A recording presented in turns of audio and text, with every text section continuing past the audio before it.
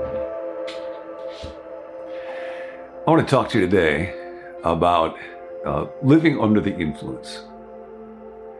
We were made to count. We want to have a significant impact. We want to make a difference. We want the world to be different as a result of our having lived in it for a while. That's a good thing. You have a drive to be significant. And we're all influenced. We all have a craving for inspiration, for guidance, for some assurance that our life will be worth living. We're made to live under the influence, but if we don't live under the right influence, we will live under the wrong influence. You may know I am a kind of a student of AA and the 12 steps, and am thinking a lot these days about that framework as a way of life for those of us who want to experience meaning and a sense of transcendence. If you go to AA meetings, you will hear stories with lots of tears and lots of laughter. And we read about them sometimes. There was a story this past year. This one is true. Sometimes there's urban myths about what people will do under the influence. But there was a woman in Portland, Maine this year who drove her car into a police garage across a pedestrian walkway and then tried to drive her car down the stairs. Literally tried to drive the car down the stairs. Obviously, it could not make it. And when the police came to talk with her, because it was their stairs that she was trying to drive down, she blamed it on her GPS. She said she was just following her GPS. She wasn't following her GPS. She was under the influence of something, but was not that. And those stories, whether they have both tears and laughter or only tears, only lead in tragedy, as often they do, depends on whether or not we are able to come under a greater influence. One of the founding moments in the history of Alcoholics Anonymous, and this will relate to all of us, whether you think you have an addiction or you're not, although I don't think any of us are not addicted, attached to, in the grip of, under the influence of something. One primary moment came back in 1932 when a man named Roland, who is a hopeless alcoholic, went to see Carl Jung. You may know this story. Jung treated him for a year. He thought finally he understood his problem and he was free from that influence. But when he left Jung to come back to the States, before he got to the boat, he was hopelessly drunk. And he went back to Jung again. And Jung said, I know of nothing that can help somebody like you. And Roland felt like the gates of hell were clanging shut. And he asked nothing. And Jung said, well, there is one thing. I know some people who have had a vital religious experience. And so Roland ended up becoming part of what was known as the Oxford Group. And he in turn introduced somebody else to this experience. And that person introduced another man who happened to be Bill W. So that was a key link in the chain of the 12 steps. 30 years later, Bill W. wrote to Carl Jung towards the very end of Carl Jung's life to let him know about that experience 3 decades earlier with Roland, and that Jung himself had been, in some fashion, one of the fathers of the 12-step movement. And here's what Jung wrote. This is a fascinating letter. Jung wrote about Roland. His craving for alcohol was the equivalent on a low level of the spiritual thirst of our being for wholeness. And he said, expressed in medieval ancient language for that, it's the thirst for union with God, for transcendence. And then Jung goes on, alcohol in Latin is spiritus, the word for spirit. And it's interesting, even in our day, we will talk about alcohol as spirits. Alcohol in Latin is spiritus, Jung said. You use the same word for the highest religious experience as well as for the most depraving poison. The helpful formula is spiritus contra spiritum. In other words, spirit against spirit. In other words, this is a battle at the spiritual level of one spirit battling against another spirit. Which spirit will I come under the influence of? And it was striking in reading this to think about different passages of Scripture. For example, Paul, when he's writing to the church at Ephesus, says, be careful how you live, as wise, not as foolish, for the days are evil, redeeming the time.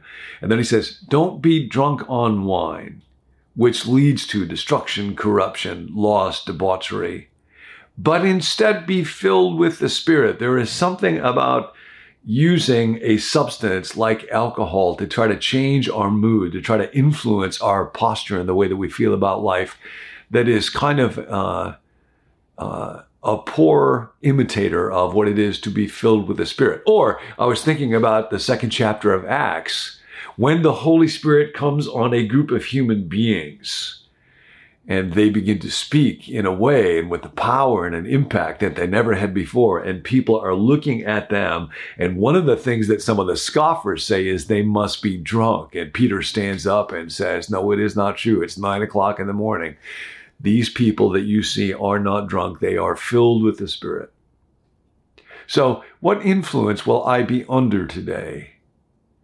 Will it be the influence of alcohol, or the influence of a substance, or the influence of my thirst for people's approval, or for revenge, or for indulging, wallowing in a sense of inadequacy, or a thirst for transcendence and inspiration that can actually be filled by the Spirit? I have been reading a book by Michael Gorman called Cruciformity, and thinking a lot about it. That's a bit of an odd word, but it's become very important in New Testament studies over the last couple of decades. And the idea of that word cruciformity has to do with the influence that we're under. Part of what Gorman writes about is that the Apostle Paul isn't just somebody who wanted to have people affirm certain beliefs like we often think. He was a pastor, and he was most concerned about people's lives and having their lives changed or transformed, having a certain kind of spiritual experience that people would have. And what Gorman says is, at the heart of that is a story, it's a narrative, and at the heart of that story is the cross.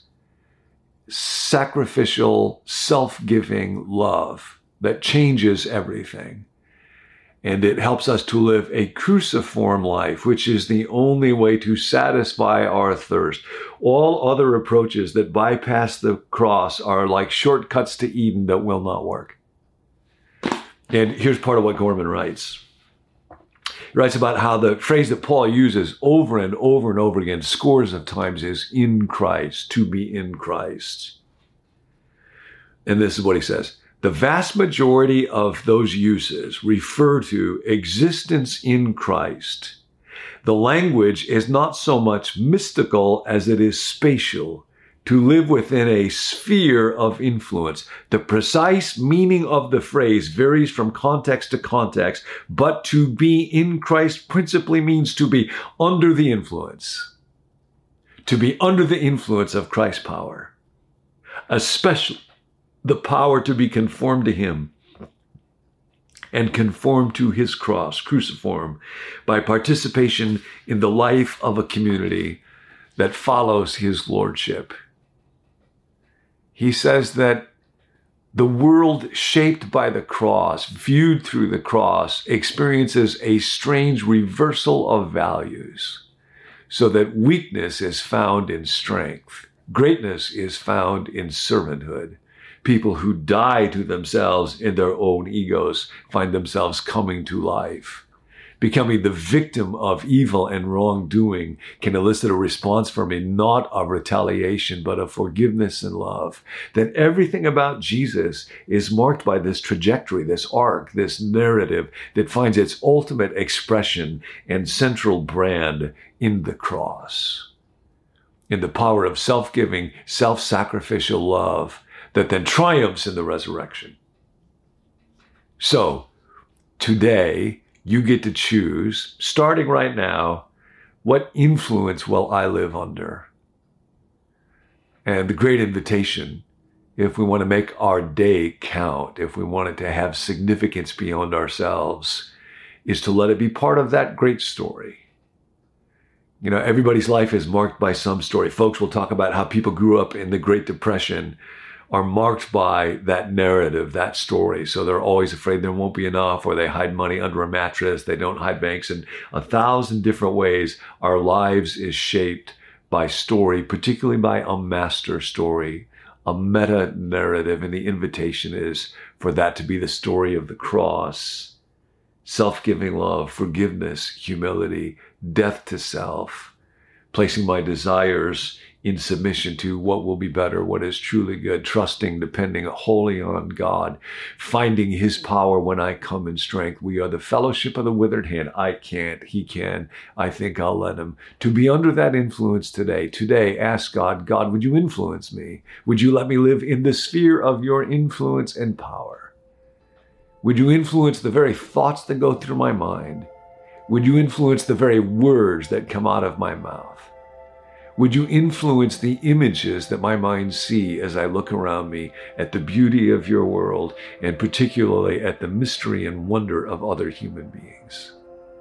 Would you influence my actions? Would you influence my rest? Today you will live under the influence. Live under the influence that alone can make our lives count. Love you. Thanks for joining us here at BecomeNew.me. If you'd like to receive the daily emails that go along with each video, let us know at becomenew.me@gmail.com. Or if you want prayer, you can text us at 855-888-0444.